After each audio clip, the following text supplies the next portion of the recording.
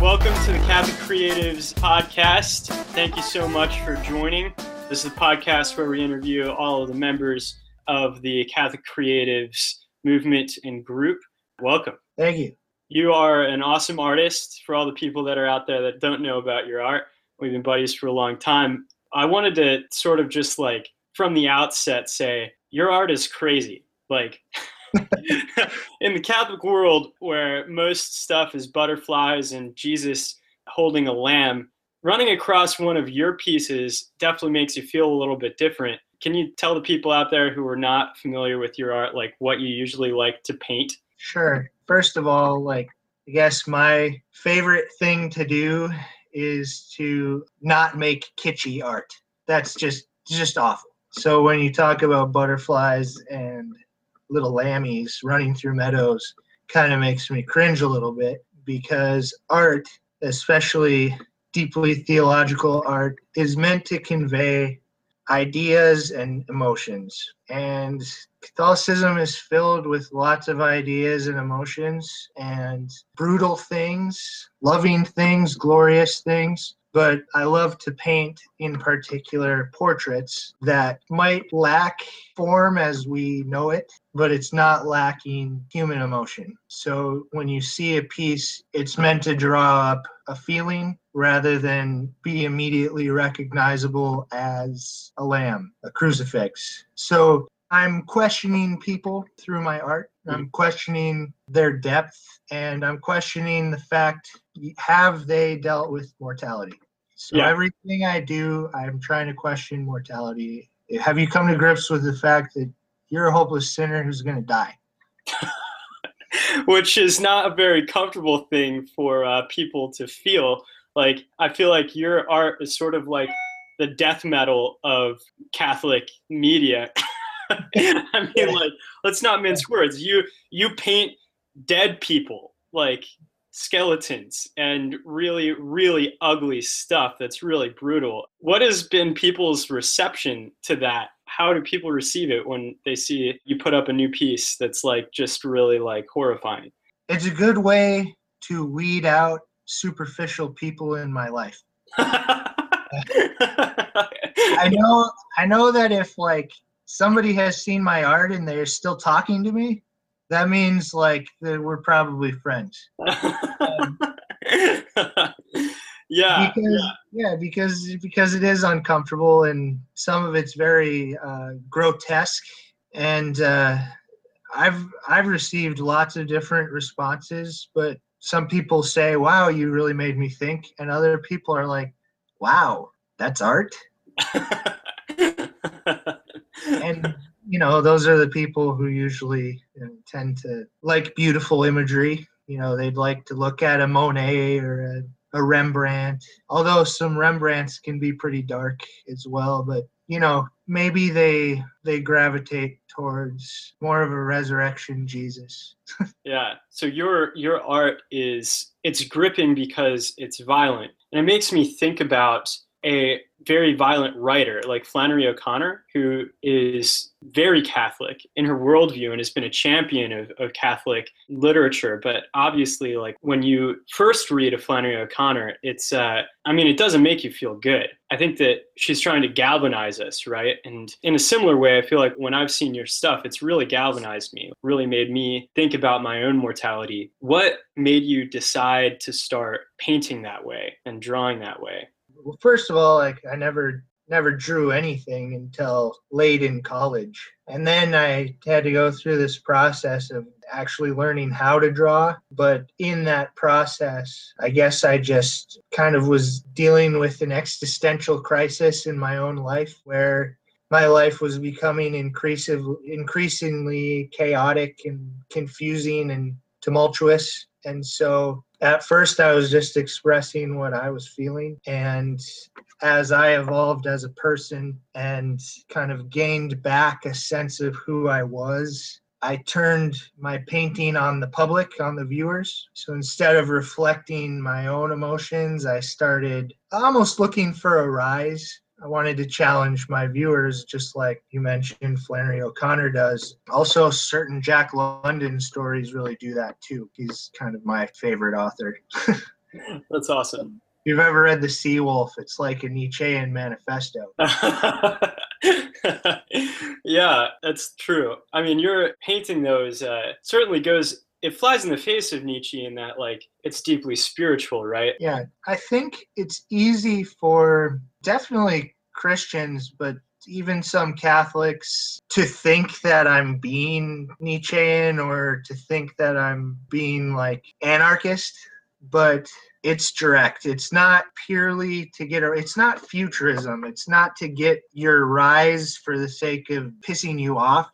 It's to get your rise so that you think about who you are as a human being. Nietzsche didn't really care. He thought, if you could conquer your morality or whatever, you were the ultimate man. But I'm trying to say you need to face your morality, acknowledge your flaws, and I hope this painting makes you think about yourself. It certainly made me think about myself over the past few years. And so, for those who don't know you, it's interesting how that content, the painting that you've done and your creative outlet, has turned into a career, very strange career path. What are you doing now, and how did your art get you there? My wife coined this term, when your vocation leads to death, or when you die to yourself, you lead to death. It's kind of like this thing we chuckle about in my family, but I'm a mortician. I'm an apprenticed mortician in Miami. And me using my art to deal with my mortality over the last few years has led me to the vocation of dealing with death on a daily basis. And I feel like definitely my art is reflected in my daily work. My career choice is just, it's equally as horrifying to some people as my paintings.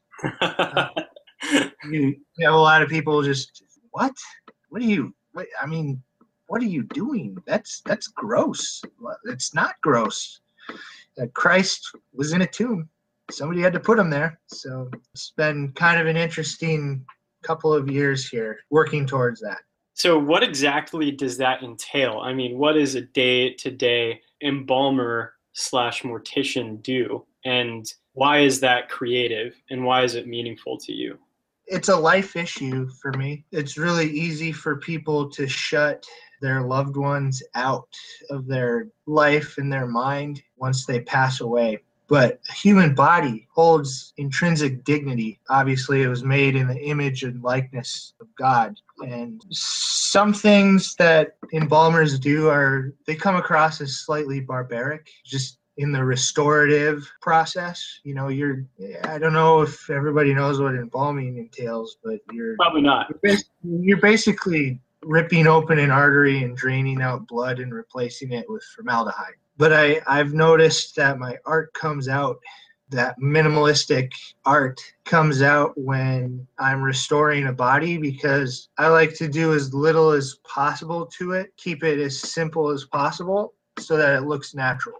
That's kind of a big deal when families view at wakes. They don't want to see something that doesn't look like their loved one. So the grotesqueness of my art comes out in the embalming process, because embalming is a grotesque thing, but the simplicity comes out when I'm restoring. I work in a high volume mortuary, so I'm dealing with several cases a day, just myself. There's several morticians at this facility. We see tons and tons of families and people every day. I definitely want to ask many more questions about that. But now that people have that kind of, like, you're an artist that does work with the dead, I want to go back to, growing up and just sort of like general faith questions and ask, what was the genesis of your both experience as a child learning spirituality, and how did you come to faith in your life? Sure.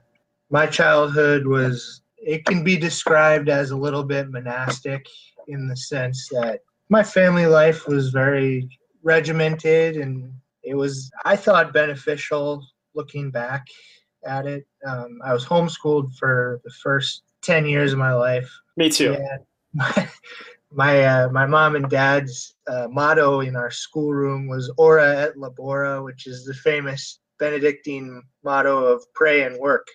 That discipline was instilled in me, that Benedictine monasticism. came out, I swam every morning on a swim team competitively and then studied. And it wasn't until really college that my discipline kind of went wayward. Um, I Isn't wasn't, that true for all of us, you know? yeah, it was easy to just stop regulating myself. I was at Ave Maria University with your brother. He could probably tell you plenty of crazy stories. That loss of discipline for me led me away from my faith for a while. I never abandoned Catholicism or anything. I just I wasn't a serious prayer. I wasn't a very serious, it was obligatory. I just felt like I was in a desert. My life became increasingly chaotic until I ended up, committed in a psychological ward down in New Orleans because I had just lost all control. And it was there that I was able to recommit myself to monastic discipline. Went back to Colorado, and that's really when I really dedicated myself to my artwork. I really asked myself tough questions about who I was and why I was here. And now I'm a mortician. What did your art, like, what role did your art play in your return to faith? When you're in the creative process and you're kind of following that vein of abstract expressionism, it's really easy to move in such a way that you kind of just let your emotions flow, and you get kind of carried away, and it's like almost this mania that comes out, and you're just releasing all this stuff out of you. For me to be able to do that in a healthy way with artwork instead of whatever other way people do that is it allowed me to start to evaluate. First, I evaluated my drawings and paintings, and I said it was more objective. I was like, well, this is good art, this is bad art. But as I kind of honed my skill, I started to look at my own emotions that I was conveying, and I started to really grapple. I started to really wrestle with what I was dealing with, like what I was feeling. And when I came to the realization that it was okay to feel those things and to express them, it was at that point that I didn't feel so far away from God anymore. What were you I feeling that you were afraid to express? just incredible despair and rage, and just I felt worthless, really battling with this idea of what am I really worth. I came from this train of thought that I needed to like contribute to society in such a deep way that if I wasn't able to do that, I was just a waste of space. And as I painted and expressed emotions and others started to see that, I felt like I was teaching people around me it was okay for them to express emotion too. Mm. And so I became almost like a pedagogue in my art. And I kind of obsessed over it. It was all I talked about. I was painting like 15 pictures a day. I have like a stack of hundreds of paintings in my parents' basement in Colorado because I just don't know what to do with them. And that was when like the catharsis really started to happen. And I felt like, to use the Lenten term, I felt like I was walking out of the desert back into the church. And then really mortuary school and apprenticeship was just like a refined vocation. I just needed to find a place where I could do that all the time. And, selling art for a living it's very difficult. This was like a perfect fit. I go to work and I die a humble death every day by serving these dead people, you know? Yeah, I mean, it's funny that you mentioned Lent. That's literally why I wanted to interview you in this, because Lent is a season of looking at yourself and with violence cutting off the parts of ourselves that are not fitting to God, like cutting off our sin and our weakness and our fears. And that can be a very, very scary thing. It's almost like, it's one thing to just say, I'm going to give up something for Lent. It's another thing to really like use that and look at yourself and say, I'm so weak, I can't even give this up. Like to feel just the weakness of our own will and our own need for comfort and our fear of, humiliation and all of those things of being left out because of what we're giving up. All of this to say that it's such a time for us to look at ourselves and look at our mortality and look at our need for God. And that's something that you're doing every day with your vocation. I wanted to hear more about like how does that affect you being so close to death? How do you approach God and how is that a spiritual thing for you? Kind of at first, when I first started a little over a year ago doing this, I would encounter someone who had passed away. And at first, my prayer was like not shallow, but just, I guess my prayer was kind of kitschy, really. I would see like this person who had died, and I would just pray like, Lord, don't let me die this way. And as I saw more dead people, got more comfortable with it, I started to realize you can really tell who was at peace when they passed and who was like in just utter, just freak out chaos. I say, that person died well or that person did not die well. I feel like you can pretty much tell based on their body language. And so my prayer became more specific in the sense that I wasn't just trying to avoid a particularly painful looking death, but rather you take me however you want, but let me die well. Let me die humbly and ready to face you in judgment, Mhm. which is a lot different than, Lord, don't let me die that way. When was the moment that you remember thinking that? When was the first time you thought that? I guess it was, I had been called to a hospice unit to pick up this old man who, by all accounts, he was just not a very nice person. The nurses said he was just like the worst patient to deal with, and he kept asking for stuff. And when he died, they had kind of left him alone for a while because he was so tough to deal with. And he had been propped up with all these pillows. But by the time they had realized he had expired, the rigor had kind of set in and he was stiff. He was sitting up. He was stuck that way.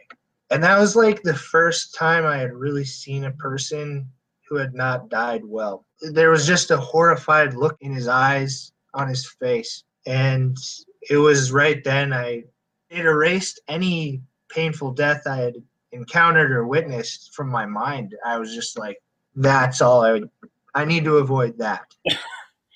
Yeah. I need to avoid that horror. So if I die humbly and I'm with Christ, not against him, and I think like asking Our Lady of Mount Carmel in particular for graces at death is powerful just because of her promises of her scapular. That's all I ask. It could be a car wreck or cancer or whatever it is. If I can have a dialogue with Christ as I die, then that's all I want. And to see that horrified man who was so far from God, that's when my prayer changed. Have you read The Death of Ivan Illich?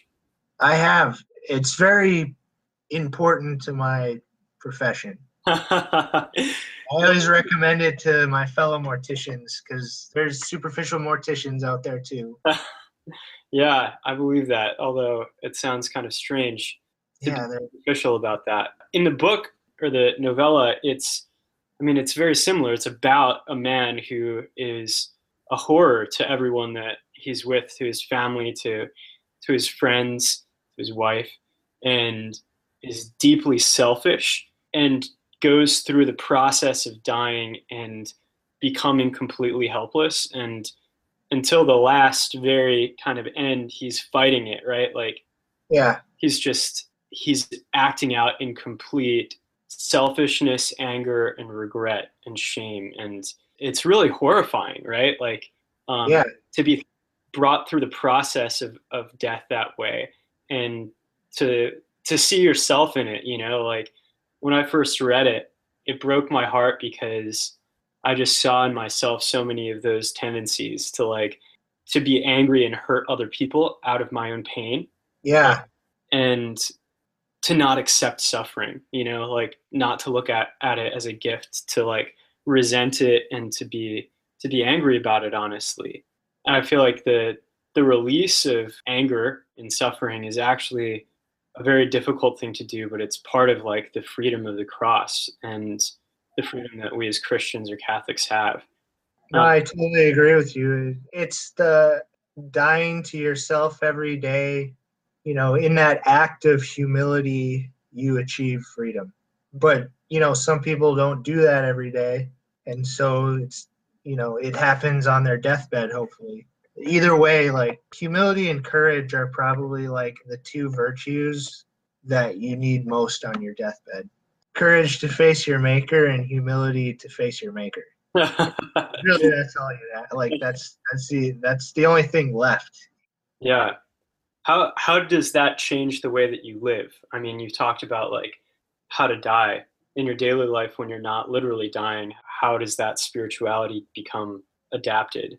It has really simplified my whole family's dealings as far as like my wife and how we deal with our son and our dog. And she and I have been on this quest to simplify our lives, because if you're living your life knowing that you're going to meet your maker at any moment, it's nice to keep things simple. You don't want to clutter your thoughts with unnecessary things.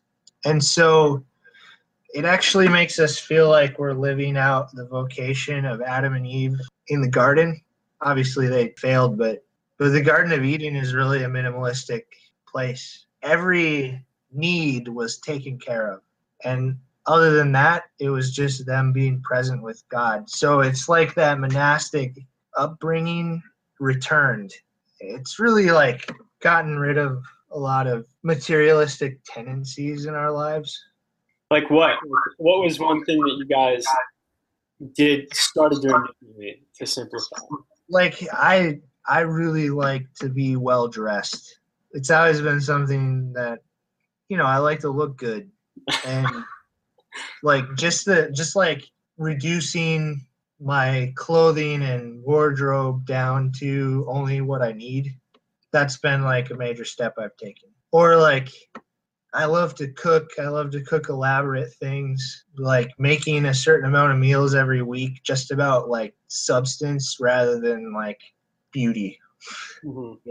It's like, what is the purpose of food? What is the purpose of clothing? What's the purpose of all this stuff? We don't have cable. We don't have any of this stuff. We have Spotify because music is experiential, helps us transcend and be with God. But really, like, I got rid of social media for like 6 months. It was really awesome. Then I got back on and I feel crappy again. So I can't get back Don't we on. all? Don't we all? Yeah. So just, like little stuff. Like I feel ashamed mentioning this, but I had like 16 pairs of shoes, man. Like, what do you need 16 pairs of shoes for? I You know, don't know. I don't know. it's getting overwhelming. Mm-hmm. To be more simple is to be less frivolous and more frugal, and there's all sorts of benefits. Yeah, I love that. Well, the last kind of closing questions I want to sort of be takeaways for people to apply this spirituality that you're living every day, the memento mori spirituality, the Lenten spirituality. What is one concrete thing that you think people can do to keep a remembrance of their own mortality in front of them outside of buying one of your paintings? Yeah, and hanging it prominently on their wall, stare at every day. I think like there's certain devotions that are really helpful for me. Praying the sorrowful mysteries. Obviously, I mentioned earlier the scapular and Our Lady of Mount Carmel and her promises. And I would recommend reading The Death of Ivan Illich and working on developing devotion to the mystic saints, because they experience Christ in every person of the body of Christ in death and life. So when you see a dead person or when you're dying, hopefully you can recall that and feel like you can rely on somebody like Mother Teresa to help you from heaven. But I think, yeah, like cultivating a relationship with the mystics and really meditating on the sorrowful mysteries and trying to reduce clutter in your home. Just go through your house, and if you don't need something, don't hold on to it for sentimental reasons. Just get rid of it. Doesn't matter. That's like my advice. That's good. You said one thing that I really want to come back to. The idea of seeing the body of Christ, um, or the person of Christ in every person. What does that mean to you as a mortician? Like, and how does that change the way that you see your job? Just a couple weeks ago, I posted a picture by Holbein, the famous painter, and it's Christ in his tomb. And that's not really an image that many painters have painted.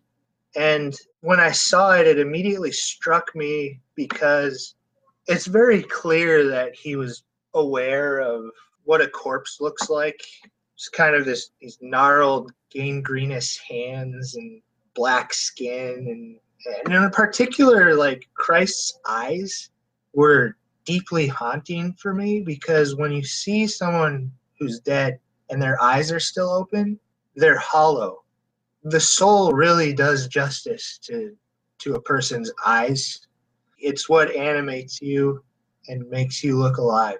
And so when you see a dead person and you see a picture of Christ who was dead for 3 days, it really hits home for me.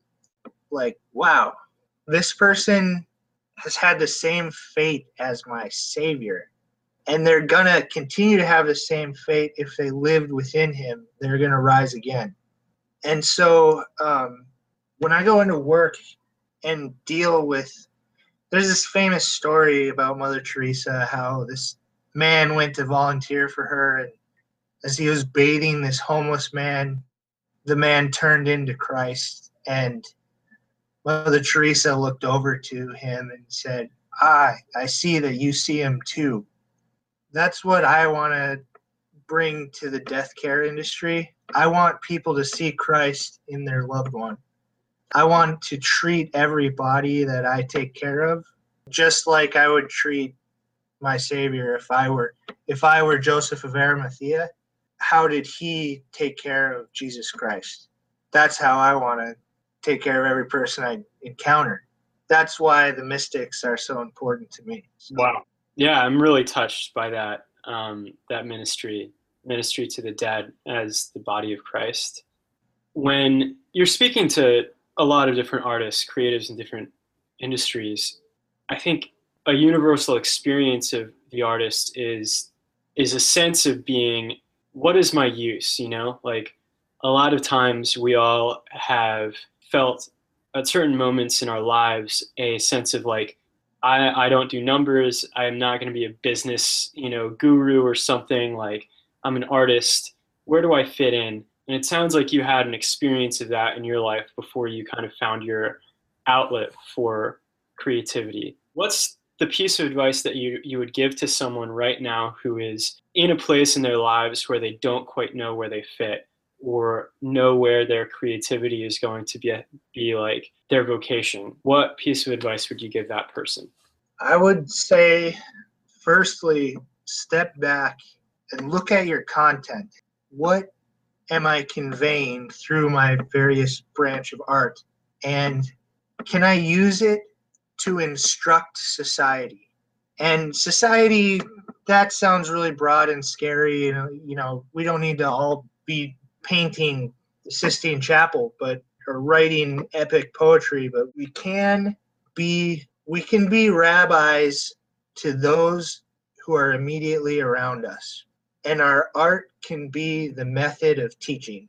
So if you're just making art for the sake of making art, you're missing the point. You don't need to use your art to go necessarily lead a conference or something. It doesn't need to be published, but you can directly influence those that most inner circle in your life. And that's how the best teachers operate in my experience in my life. All of my best teachers have operated by instructing those closest to them. And so you can use your artwork to do that. That would be my recommendation. That's awesome. That's great advice. I want to include, links to some of the stuff that you've done in the show notes here, but if there's anything else that you want people to get, in touch with you or find your art, where would they do that? You can add me on Facebook, Benjamin W. Grabner. I also have Instagram, Kodiak Grabner, and you can Google me. There will be a link that comes up for a pretty awesome blog site for people who deal with mental illness. And I was featured on that blog. That has a lot of my work. And you can write me a letter. I can send you a painting if you want, or a drawing. So you can include my address if you want. That's awesome. Okay. I've been trying to write letters to people lately, like old school letters, like Benjamin Franklin style. All right, man. Well, thanks so much for getting on the show, and I hope to see people getting in touch with you and learning to adopt some of your monastic spirituality.